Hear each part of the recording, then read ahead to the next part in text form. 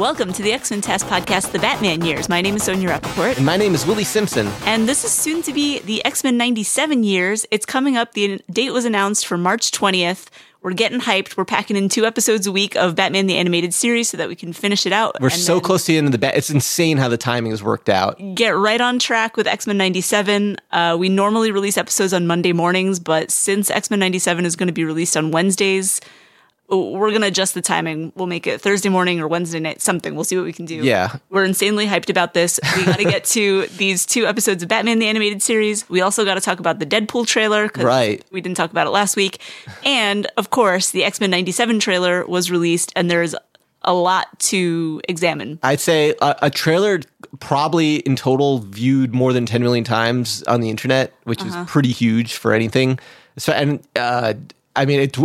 what's insane is the Deadpool and Wolverine trailer has 365 million views, which set a record for the most viewed trailer of all time. Well, it's because it aired during the Super Bowl, which had like a record, a global audience. Viewership. Yeah, but I mean, the thing is, well, the full trailer didn't really air in the Super Bowl. They showed like a teaser of the trailer because it's too violent and there's cursing and stuff. So you had to go online to watch it. Oh, so those numbers are only from YouTube? I don't know. Like, that's a good question. Oh, I thought it encompassed the Super Bowl viewership. I think it encompasses a whole lot of things. Okay. So the point is, like, the hype levels are off the chain for all things X-Men right now. Like, what an insane week it's been. Yeah. Awesome. Yeah. Awesome. There's so much to talk about with it. We're going to break down the trailer. We're going to talk about Deadpool.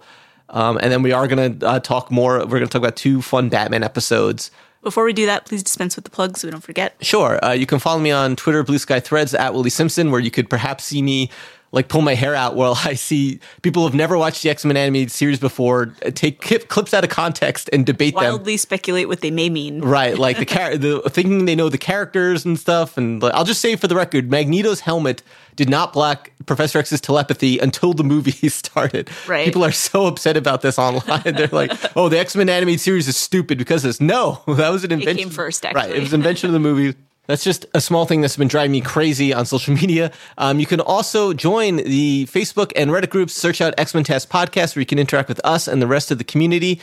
We're going to try to incorporate some exciting things for everybody that's involved as we get into X-Men 97 times. And last but not least, if you enjoy the show, please leave us a nice 5-star review on iTunes. Again, we appreciate everyone who does just that. Mm-hmm. Sonia, where do we even begin here? There's so much to unpack. Do we start with Deadpool? Do we start with X-Men 97? Go straight for the X-Men. Okay. So the trailer came out. Like most people, I thought it was quite good. Mm-hmm.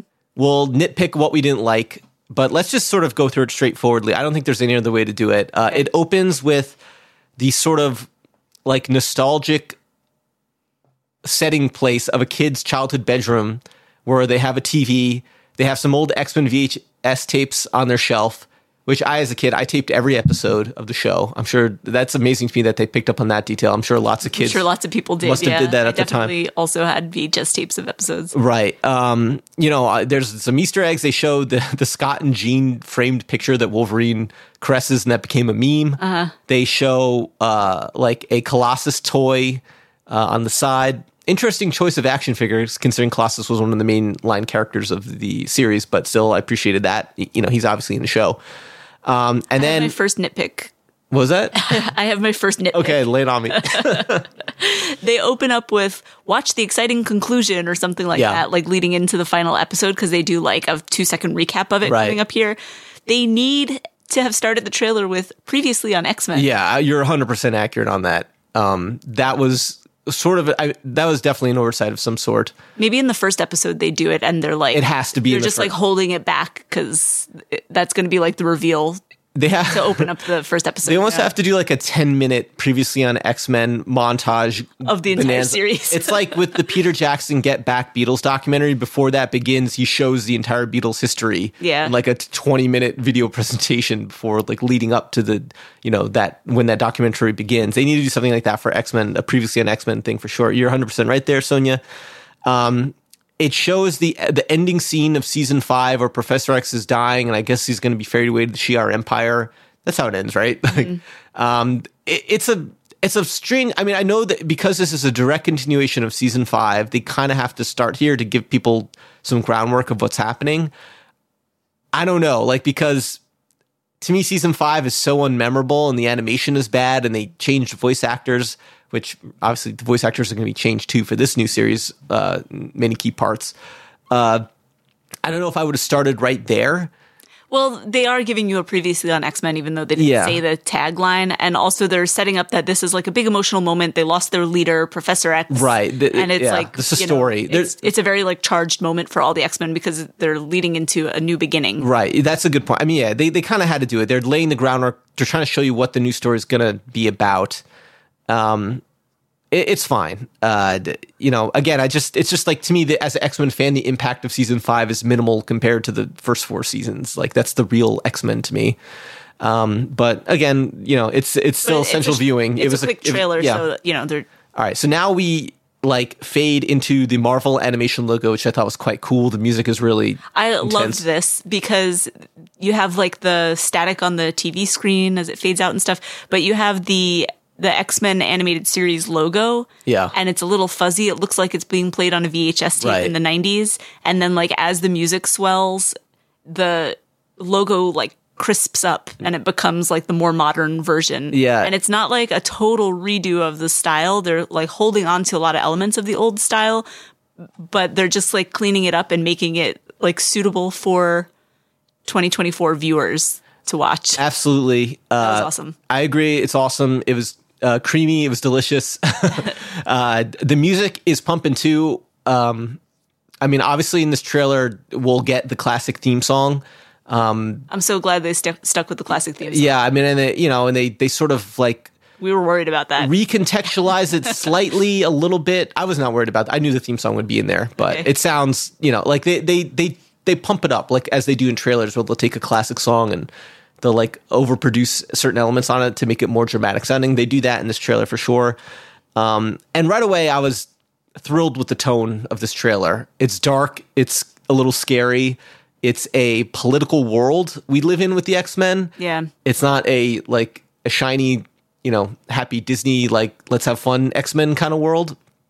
It's like we get a wide shot of like a post-apocalyptic looking New York City almost, where the first characters we see in the background are Callisto and Leech, some of our favorite Morlocks. Mm-hmm. And looks like times are still not great for mutants in this X-Men world.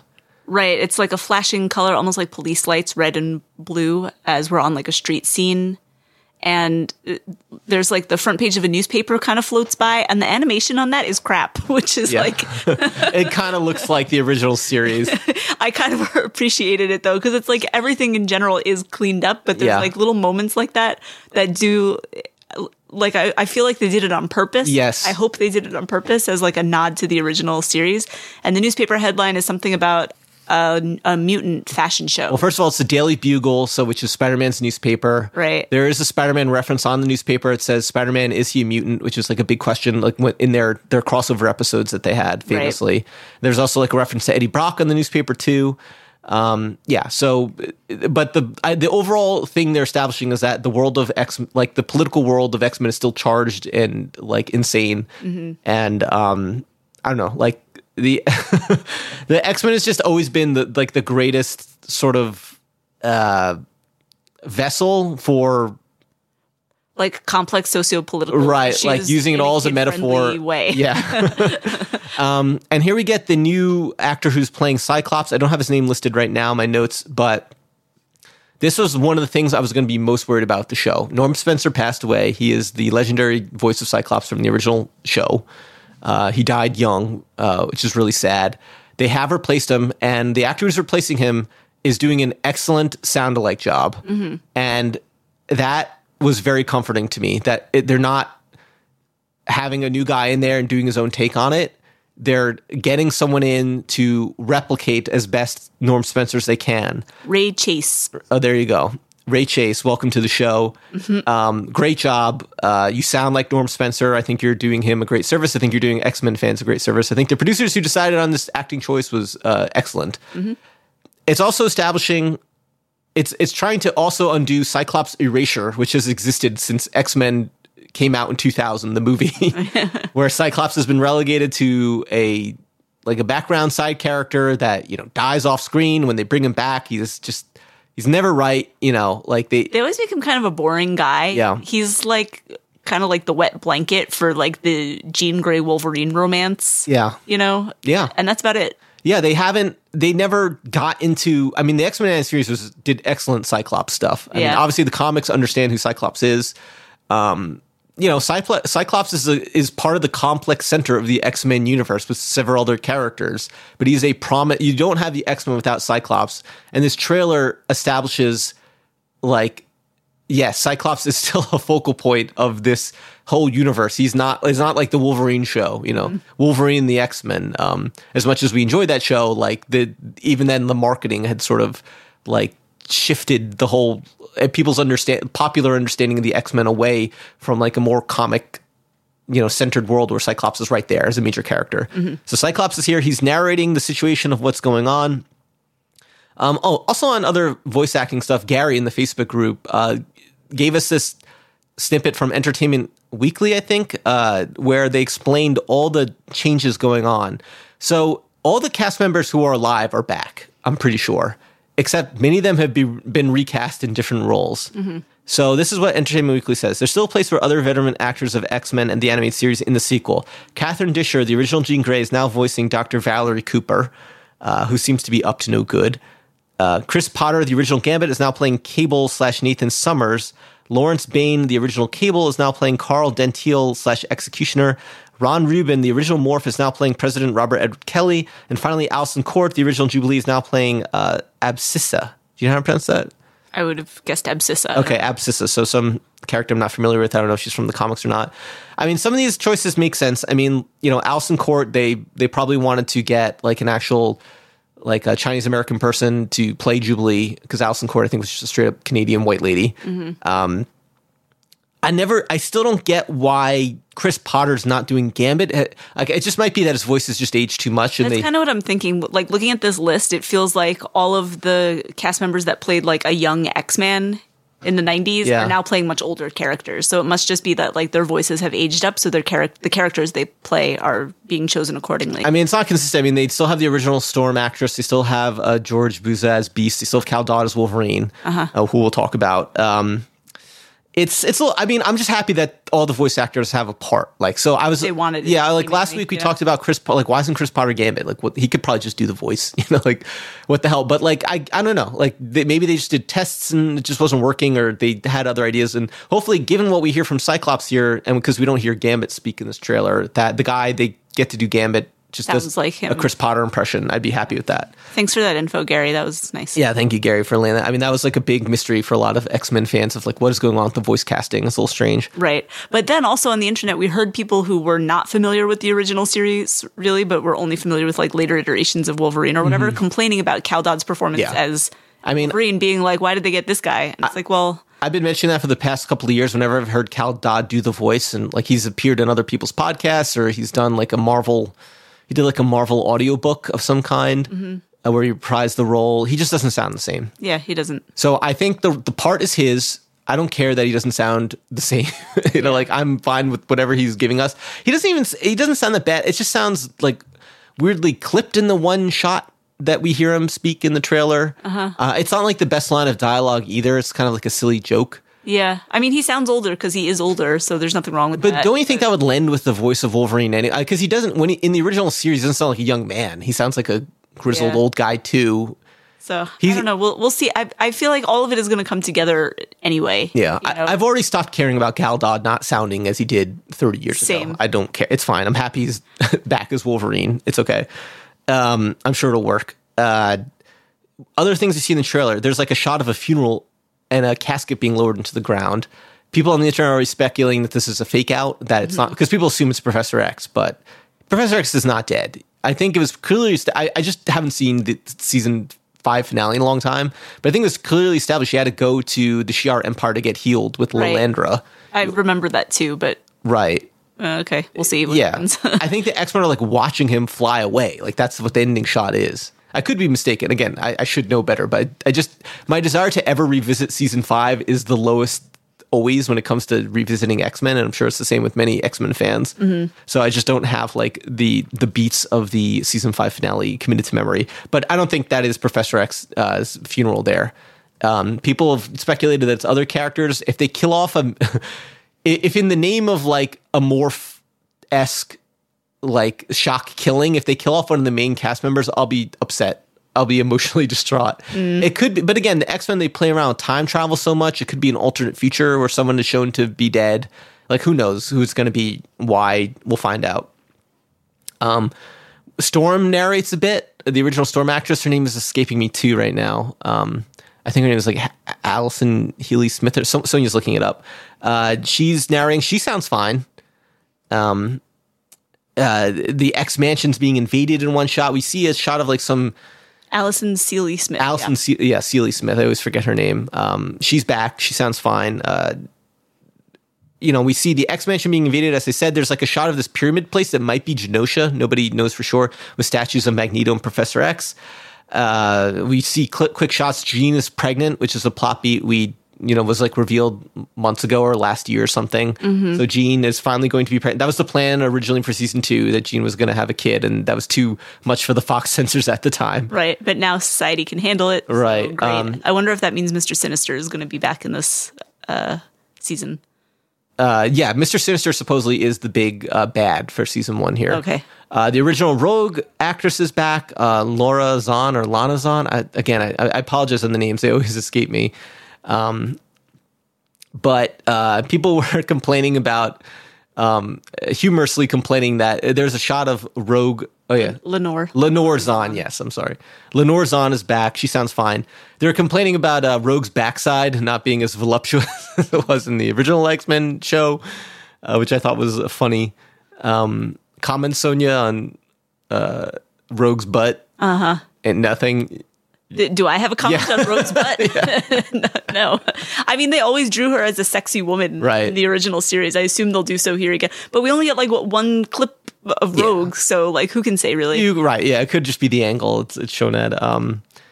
The scene that really caused people to freak out was Gambit riding on the back of Wolverine and charging up his claws, which is, I'm not quite sure how the logistics of that work exactly. Yeah, everyone's speculating, does that mean that Wolverine blows up, or does the adamantium skeleton save him? Right. I mean, the claws are attached to his skeleton, so I mean, the kinetic energy, I don't know, who knows what's going on. People also saying that's a scene where they're fighting Sentinels, probably in the danger room, not like an actual mission. And then it ends with the epic shot of "To Me, My X-Men" from Cyclops, and they have the great assembling shot. A funny little side thing that is hard to notice is that Rogue carries Beast in by his underpants and flips him forward, which is funny. We don't hear Beast speak in the trailer. And then there's like a post-stinger a little bit where Magneto's in the X-Mansion. The X-Men are just all like in their workout gear. They're playing basketball.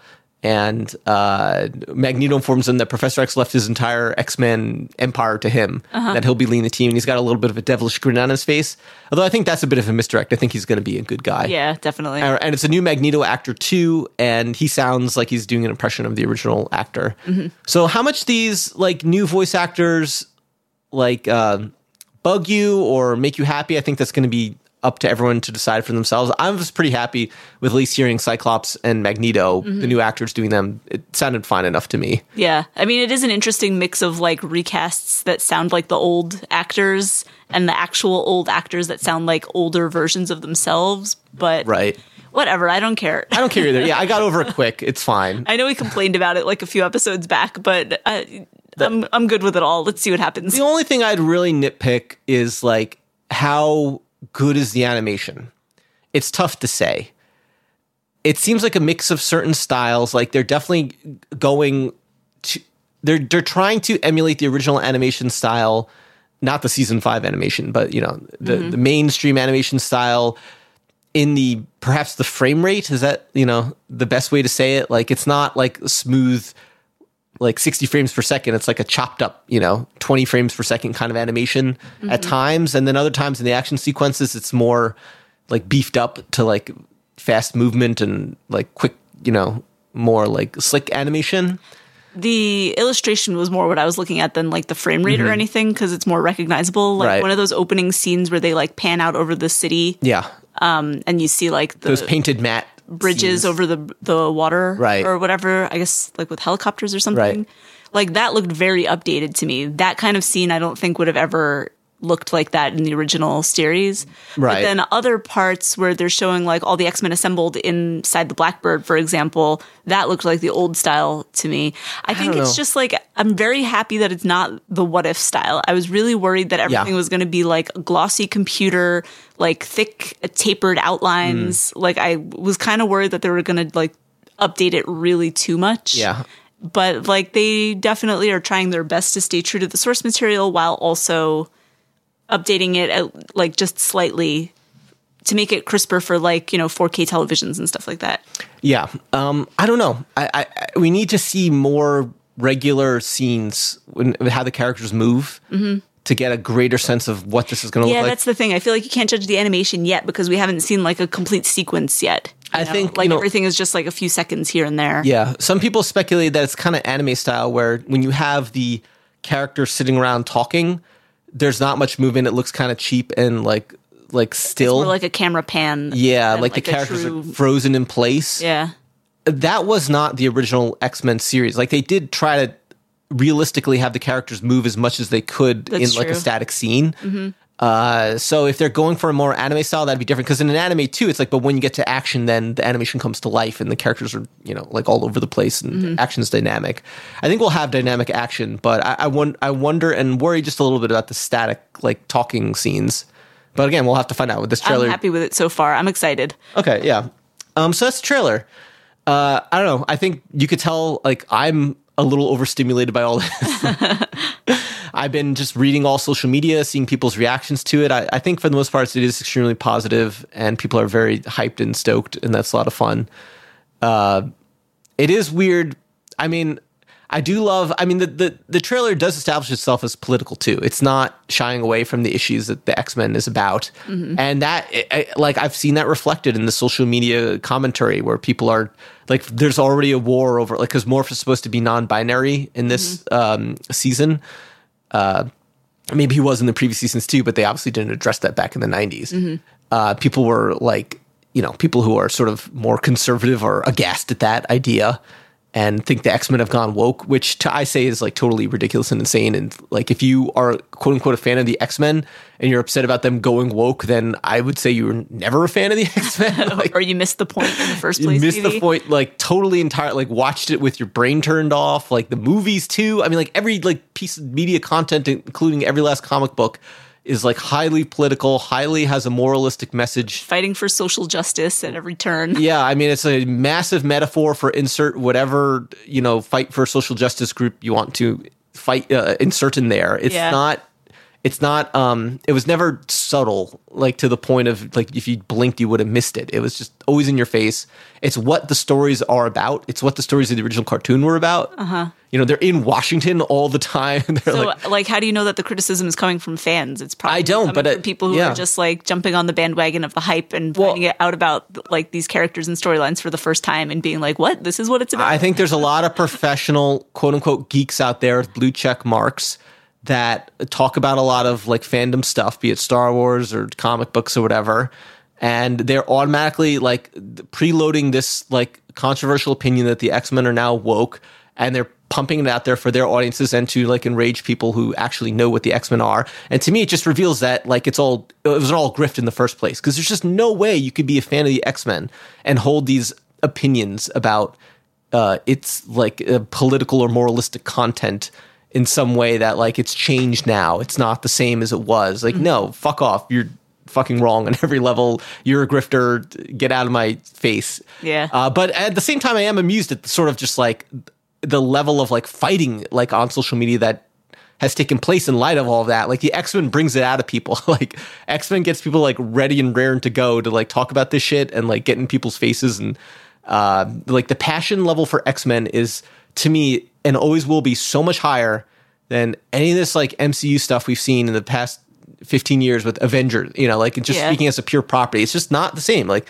X-Men is on a higher level of like popularity and like meaningfulness to people. Well, because it actually like discusses real issues, because it is a metaphor for so many real issues in the real world. Whereas the Avengers, it's kind of, the storylines are like good versus evil without recognizing what in the real world good and evil really stand for. Yeah. And the X-Men makes those those connections explicit. Absolutely. And that's the big difference. And the characters are better. I mean, like, the characters are better. They're way better. They're more interesting. They're more diverse. There's... What was that one scene you were telling me about became like a huge meme or something about like that episode Professor X and Magneto? Yeah, right. Like episode 4? The building is burning down and like Magneto is trying to like kill a lot of innocent people. Right. He's invading he's starting his mutant terrorism campaign. He wants to destroy the infrastructure of the United States, like starting with chemical plants.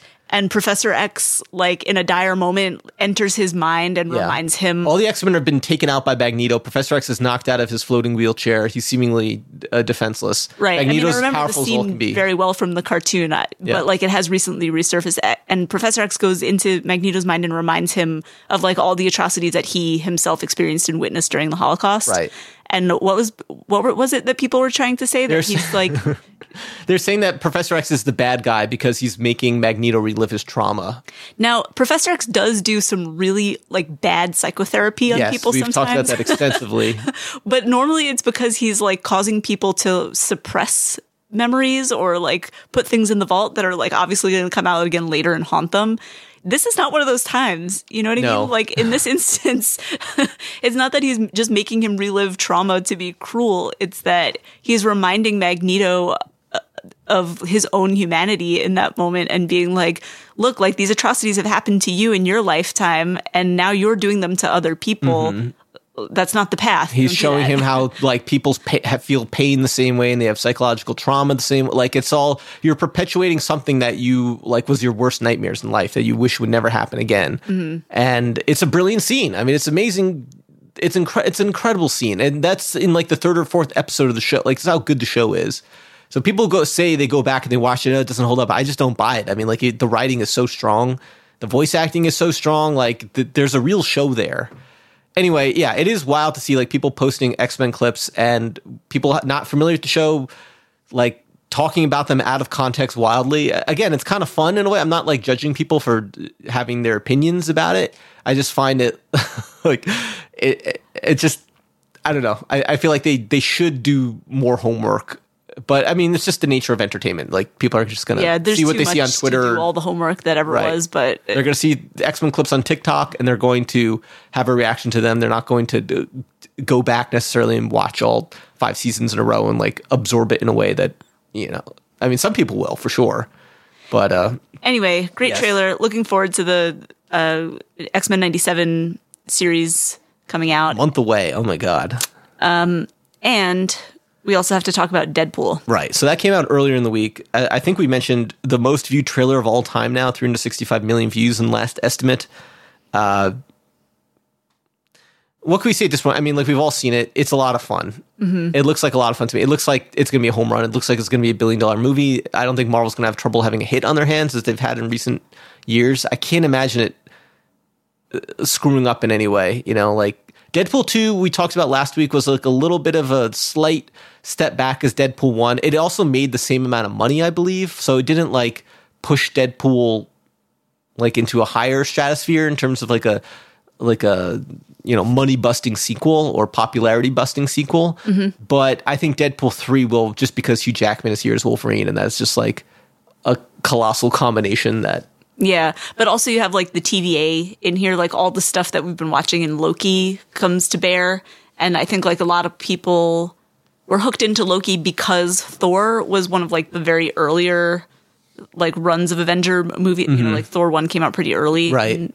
In the sphere of the MCU. So you think people are like clued into the Loki stuff a little bit more? Yeah, so I think... I mean, Loki was one of the more popular shows. And it was one of the better ones, so like with good reason. It ended really well. I am happy that they're carrying some of that through into this movie. And it's a chance for them to like re-explain all this multiverse stuff that has really divided audiences or like let audiences down, mm-hmm. and do it in a more fun way with Deadpool and kind of like have him sort up and clean up the Marvel universe in a way that's a lot more entertaining and like forward pushing towards X-Men and Fantastic Four. Mm-hmm.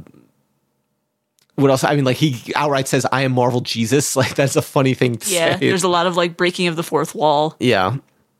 I mean, what? I mean, there's like a lot of like obscure little, like there's a comic book on this ground and one of the backgrounds of the scenes that shows like a Secret Wars comic with Dr. Doom's face on it. Mm-hmm. People are talking about that. Like they don't show Hugh Jackman in the trailer, which is a fun choice, I thought. I like the Wolverine reveal, though. In the shadow as he, walks up towards Deadpool, you see the pointy... hair. Yeah. You see his back, his yellow costume and everything. People are very excited and happy about that. The movie also is going to be R-rated for sure. I mean, the trailer had cursing in it. It had sexual jokes. Looked pretty violent. Yeah, I mean, Deadpool, Ryan Reynolds directly addressing the camera, mentioning that Disney... is not used to having a movie discussing themes of pegging, for instance. Mm-hmm. And I think that's all fun and cute. I think that's what fans needed to see. Mm-hmm. They were worried that when Disney was purchasing Marvel, that stuff like Deadpool was just never going to happen again, right? Because of their branding. And how about the idea that this is going to be a fully bloody, gory movie with Deadpool, and you're going to have Wolverine, and I think it's going to continue some of the violence we saw in Logan, for instance, too, mm-hmm. where Wolverine was literally decapitating people, and there's gushers of blood.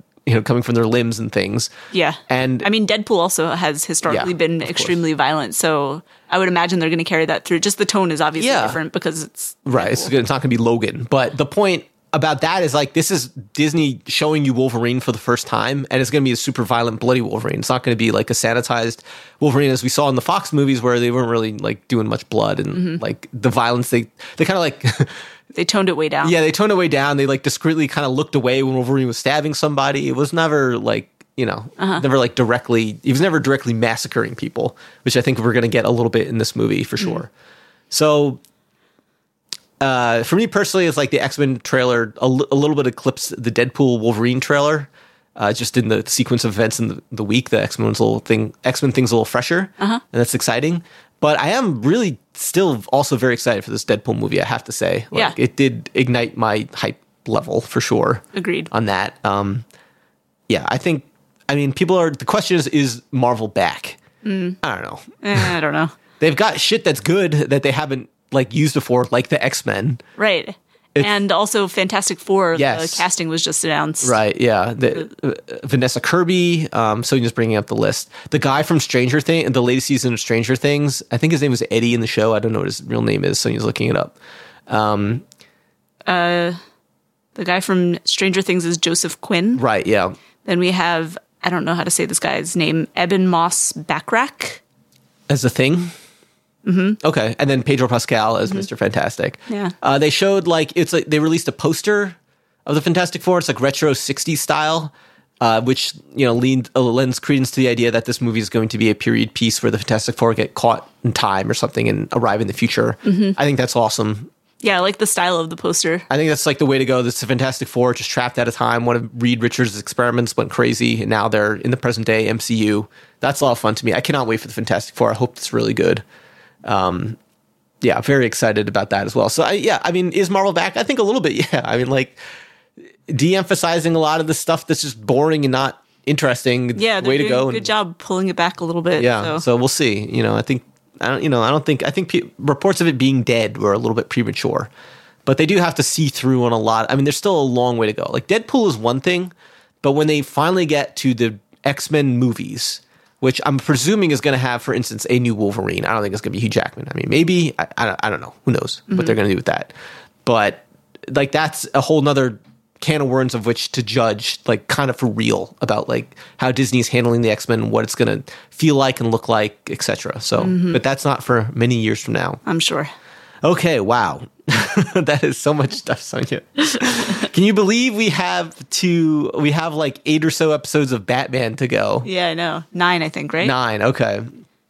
9 episodes of Batman, so we're going to be doubling them up. And, we're not, I think our talks on these Batman episodes are not going to be quite as extensive. We'll try to be a little breezy with it. At least with this episode, because there's so much X-Men news here. So, and the first episode here, episode 17, Animal Act, was kind of a filler bad episode.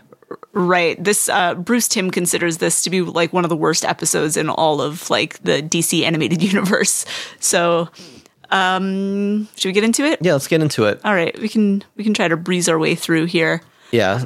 It's funny how the last episode with the Farmer Brown or whatever, Bruce Timm was fans hate this episode, but we love it. Right. And this one, he's this one's one of the worst ever. But they're both about animals in a weird way. I actually thought this one was a little bit better than the last one. This one's like a little more coherent to me. I also like that it ties in like some of the backstory of Dick Grayson, which is like the whole point of the following episode. Right, yeah. These two actually kind of like went well together. Yeah, they go hand in hand. The Old Wounds episode. Right. So the first one here, Animal Act. Basically, like Batman and Robin and Nightwing are all out on a rooftop one night, like doing their patrol or whatever, and they see a suspicious figure climbing on like another building. They run and catch it. A figure wearing a trench coat. Turns out to be a gorilla. I like that. I like an animal wearing human clothes. It's this gorilla, Peaches, and Nightwing knows her because he grew up in the circus that she works at. Ridiculous. So Dick and Tim go to visit the circus, and he's like greeting all of the different circus performers, and he meets a childhood friend of his who's all grown up, a beautiful woman named Miranda, and her family was also a circus family, like for generations, I guess. And they did like the animal entertainment. So she has a boa constrictor like draped around her when they first meet. And she's like the lion tamer. She keeps the gorillas, the elephants, the whole milieu of circus animals. And Dick is trying to kind of like ask her like what's going on with the animals. She does seem a little suspicious. She's like suspect number one. They do that on purpose, I'm sure.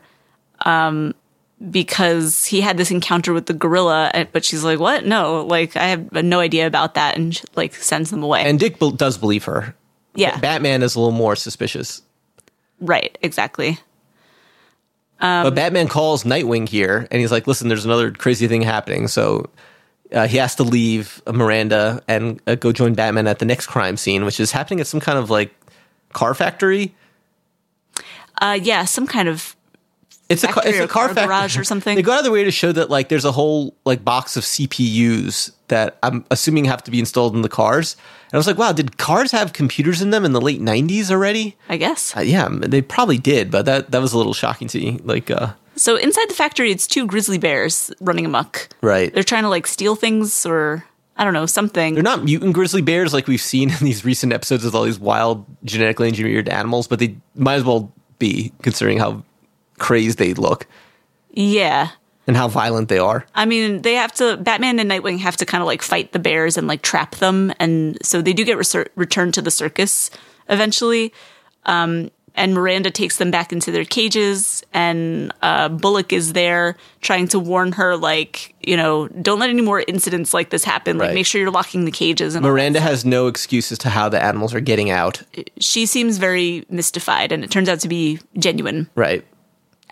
Bullock is harassed a bit by a clown that's leaning on his car and, playing pranks on him and stuff. And Bullock's this close to arresting him, but the clown sort of gets the better of him and happily runs away from him. After doing some practical jokes on him. It turns out this clown is the Mad Hatter. Right. This is the last we're going to see the Mad Hatter in the animated series. He doesn't look that different. This is the first time we were seeing him in this season, right? Yes. He's redesigned. Yeah, he's another redesign. He looks a little more human than he did. I like this redesign, yeah. Yeah, he looks pretty good. So then Dick goes to talk to Miranda about what's going on, and here she really reveals that she really knows nothing. She's like, I'm going to get to the bottom of it. I'm going to figure out who's messing with my animals, because she also doesn't like that this is being done to her charges, Yeah. So turns out this is a funny twist. That the Mad Hatter was disguising himself as a clown and had put those mind control devices on the back of the necks of the bears. Who knew that they work on animals too? Right. And he goes to retrieve them, and Miranda catches him. And Batman and Nightwing make it to the circus. And Miranda's sort of mind controlled by the Mad Hatter too. He slips a chip on her. Right. So she's in trouble. And like all of the circus performers, it kind of culminates in like the main circus ring where Batman and Robin are confronting the Mad Hatter. And he's like, oh, well, it's great because I can control animals from afar. They're not quite as like independent as people. Right. So like I can have them do my bidding and it's really no problem. But people are a little trickier because you have to be in proximity to control them fully. There's another scene where Batman like finds the security tape and you see the bears entering the access codes to like get into the yeah, it's insane. different parts of the facility. That really made me laugh. Yeah.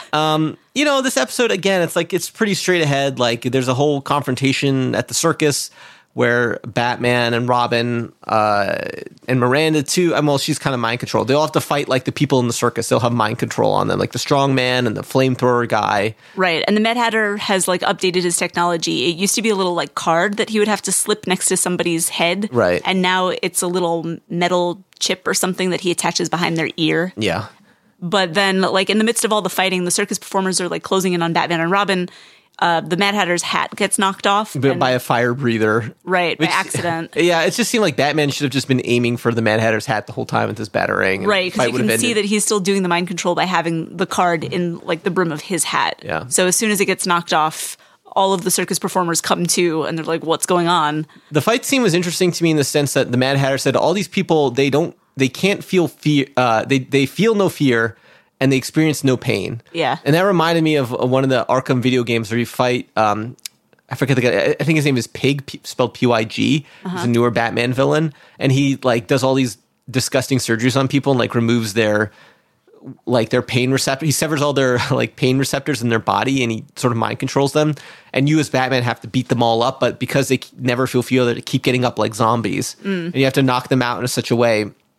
And they're more and more, and they're mounting. It's a very difficult challenge. And this scene kind of reminded me of that here. I thought that was like mildly interesting because that was a fun part of the video game. But anyway, they get the best of Mad Hatter here. Peaches ends up pinning him to the ground and humorously like crushes him. Right, when she's no longer mind controlled. And Miranda manages to like get a hold of all her animals again. They're safe back at the circus.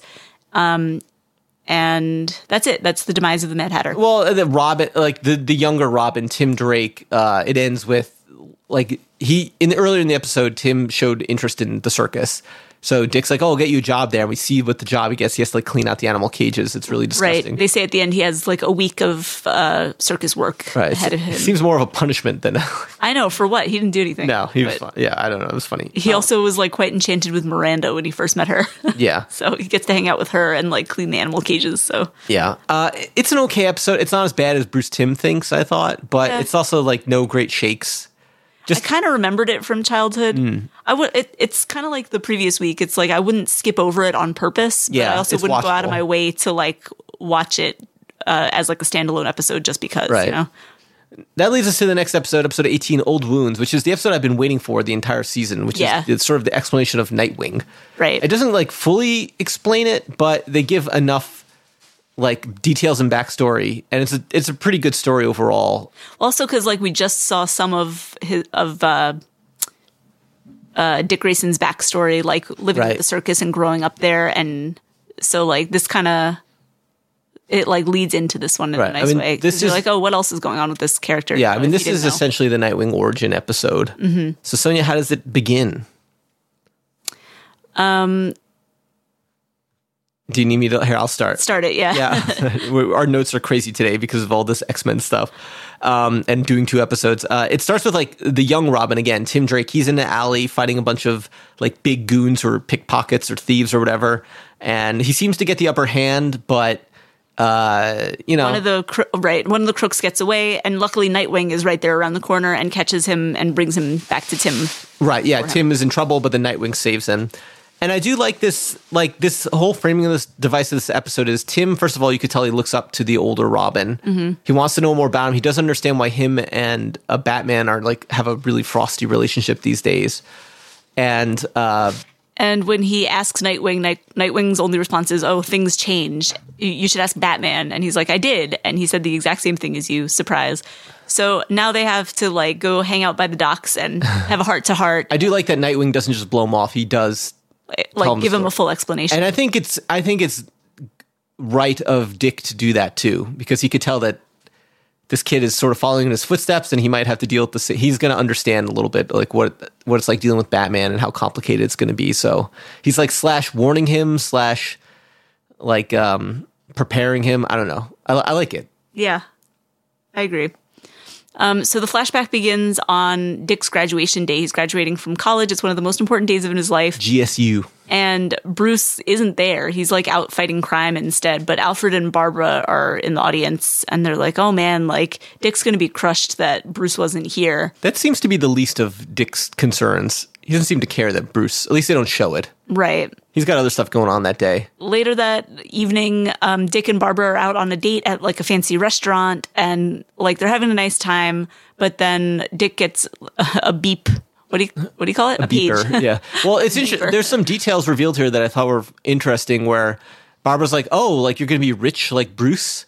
And you would assume, like, yeah, he's like, Bruce's son, more or less. He probably gets an inheritance. He says, but no, he's getting a trust fund, but from the circus.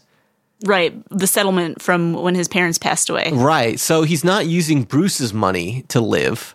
He's like, I'm going to be my own man. Right. And we see Nightwing in the various episodes in this episode. He's got his own apartment with like a sliding door where he keeps very fancy apartment. Yeah, his Nightwing outfit. So I bet he does have some money from Bruce Wayne. There's no way the trust fund was that lucrative. But who knows? Yeah. I don't know. You never know. I mean, but I like that. It's the point is, though, he wants to like become independent, right? Not just like hang on to Bruce for the rest of his life. Yeah. So he gets paged by Batman, and he has to like abruptly run out and like cut the date short. And Barbara's kind of like confused what's happening. And it should be noted that Barbara is Batgirl at this point, but she doesn't know who Batman and Robin are. Right, and they presumably don't know who she is. Yes. Well, Batman does, but... Come to find out, Batman does, but right. Dick doesn't. Yes. So, Robin arrives where Batman is. He's doing a stakeout, and it's a Joker mad scheme. Mm-hmm. Joker, I mean, essentially the whole thing with Joker, he's like hijacking some kind of microwave transmitter that's going to disrupt all the air traffic in Gotham. So you're not able to fly any planes over Gotham, and he wants $40 million ransom to disable his device. So you could tell here that, Robin is annoyed that Batman is a little critical of him. He's like, you're late. And Robin's like, I was busy. I have a life, And Batman just ignores this. Very tense. Right. So, and this is also interesting, too, because we're seeing Dick Grayson in the Robin outfit in this new sort of animated style. He looks a little different than he did in seasons 1 and 2. Yeah. He's a little more leaner. His face looks a little different. Anyway, they're doing the stakeout, and the story seems to focus on this one henchman named Connor who's going to get paid $100 to be the lookout for Joker and his goons when they do this robbery. Right, but things go sideways and they leave him there basically, and Batman's trapped under some piping or something. Right, there's some fight with the Joker where there's a lot of machine guns and rockets going off, and right, and he's like, "Oh, Robin, don't worry about me, just go." And so the others get away, but Connor is on foot because they left him. And Robin follows him back to his apartment where he has a wife and young son. Right. And Batman manages to catch up. Batman destroys their apartment. He goes crashing through the window and smashes Connor up against the wall in front of his kid and wife. Right. And he's being very scary. And Robin's like, don't do this in front of his family. That's not right. And Batman is just enraged and can't and doesn't back down. Yeah. And Robin's like, all right, I'm out of here. I can't be party to this, and jumps out the window. I thought it was a little out of character for Batman from everything we've seen in this animated series for him to be so violent in front of a child. Yeah. Because I feel like there's been multiple moments in the show where this kind of scene is played out before, and Batman goes out of his way stops to not. himself. Yeah. Is almost horrified and ashamed of himself when this happens. And I think in this universe of Batman is a superhero in Gotham. He's beloved and celebrated. They sell merchandise of him, and he's a role model for children. So... Right. It's a little different here. I mean, it's for the purpose of the story, but still, it stuck out to me just a little bit. Yeah, definitely. Later that night at 3 a.m., Dick comes knocking on Barbara's door, right. And she gets up out of bed to open the door for him, and he's so upset. And she's like, well, you want to talk about it? And he's like, no, I have to figure this out on my own, because he can't reveal the secret of Batman and Robin. Right. So Barbara goes to Bruce Wayne's house, and she's like, what's the matter with Dick? And Bruce is like, you really care about him, don't you? And so he decides to let her in on the secret that he's Batman. Now, I thought this was staged all very ridiculously. Because he leads her over to the clock room. He's being coy about what's going on. Bruce is still like relatively a young man. Robin is a young man. And she's leading Barbara into this like dark cave. And immediately in my mind, I'm thinking they have like a secret sex relationship. This is a sex dungeon.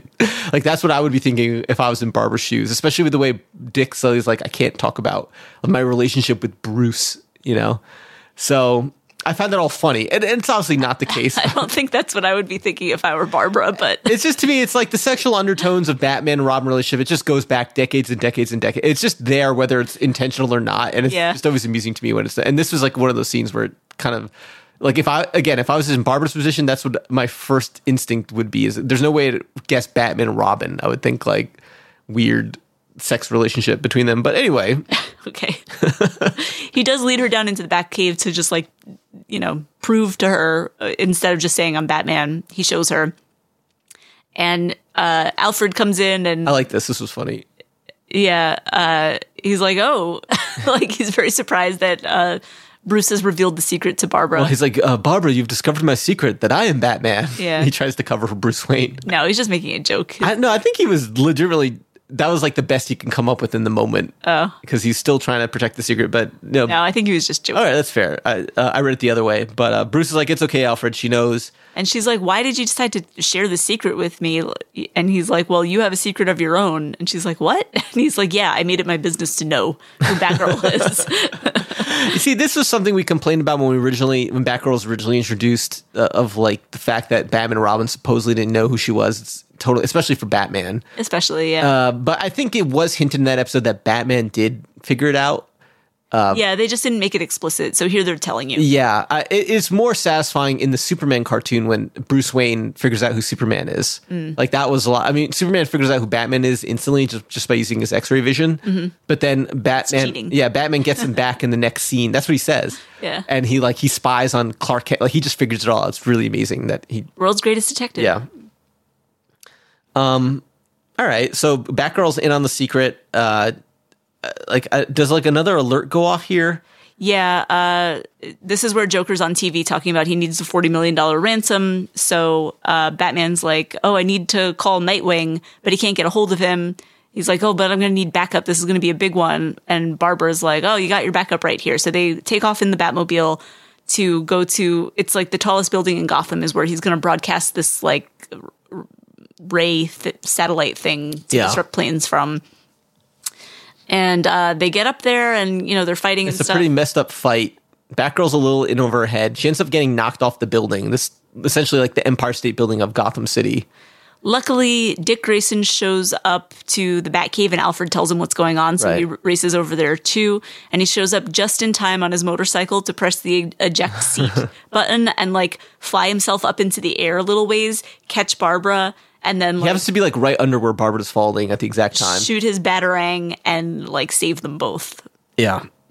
Anyway, like they don't have time for small talk. They race back up the building to help Batman, who's kind of, you know, he's really messed up by the Joker. Like Batman was flying around in a jetpack and got shot down by the Joker. He's in a lot of trouble, but then they come in and save Batman. It leads to the scene where like the microwave thing is up. We see a plane in the air that might crash if not for this microwave thing. Mm-hmm. Barbara does some daring gymnastics to get Joker to shoot at the microwave thing with his machine gun. It explodes in a huge explosion. Batman has to save Barbara in the scene too. They have to hang off the ledge together as it's exploding. Joker kind of gets exploded himself a little bit and falls over. And here Robin and Batman have a big confrontation where, I'm sorry, I lost my place just a little bit, where Robin, first of all, it's like revealed to Robin that Batgirl is Barbara. Right. And he's like, you've been keeping this secret? And she's like, yeah, but so have you.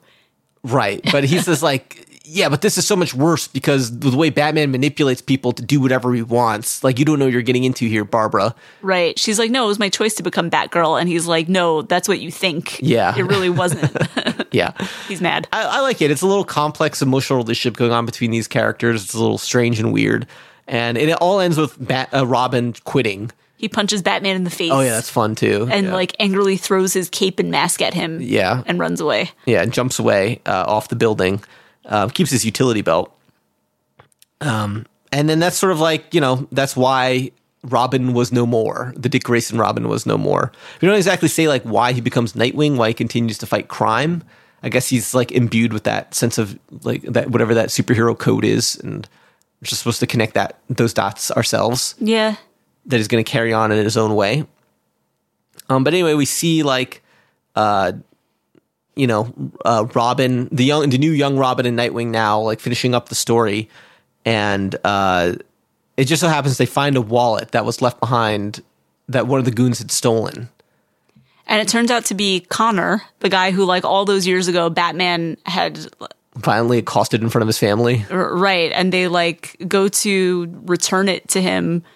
And it turns out that, like, Connor is like, oh, yeah, like, that's exactly what I needed all those years ago. Batman really scared me straight, and now I have, like, a decent, normal job as, like, a security officer, and my life is going really well. Yeah. Mr. Wayne is, like, such a great boss. He's so nice to me. He always asks me how my kid's doing. So Batman obviously felt bad. Like, made some kind of apology at some point. Yeah, in his own way. Yeah. Yeah. I mean, I like the show. They always have that undercurrent of, like, Bruce Wayne does try to help a lot of the people he messes up as Batman a lot. It does happen quite a bit, and it's pretty good, Yeah, he is pretty good at making amends, apparently. Yeah, in his own way. And Nightwing sees this, and in a way, you could tell that it's implied that he now forgives Batman. Because now Robin and Nightwing, they see the bat signal in the sky, and they both agree to go help him. And it's a little, like, they play it like Nightwing hasn't seen Batman in years. They've been interacting, like, all the episodes. And they've been friendly and, like, doing stuff together. Well, they've been a little, like, standoffish, I guess. Yeah. Yeah, but now he's really, like, in the spirit. Yeah, he's more back to, like, just being Batman's friend. And that's how it ends. To me, my Batman. Yeah, that's right. That's what you said. As we were watching, that was funny. A very good episode. Much better than the previous one. Very good episode. If you haven't seen it in a while, go watch it. It's good. Yeah. Enjoyable. I mean, like, the season 3 continues to be very good. I'm curious how it's all going to wind up. Again, we'll be doubling up on episodes going forward. Mm-hmm. We won't have as much X-Men 97 news to cover at the top. We'll be able to give a little more attention to the Batman episodes. But I don't know. I'm excited about X-Men 97. I don't know what else to say about it. It's going to be so weird to be on top of that. Yeah. And to see what they're giving us. Only 10 episodes. I mean, so a short season of X-Men. Some seasons of X-Men were 13 episodes. Some were like 20. So this is, like, going to be the shortest one yet. Mm-hmm. But they're going to do a season 2. So we'll probably be there for that as well. Yeah. Sonia, any last words before I cue the Sega Genesis music? Good night. Good night, everybody.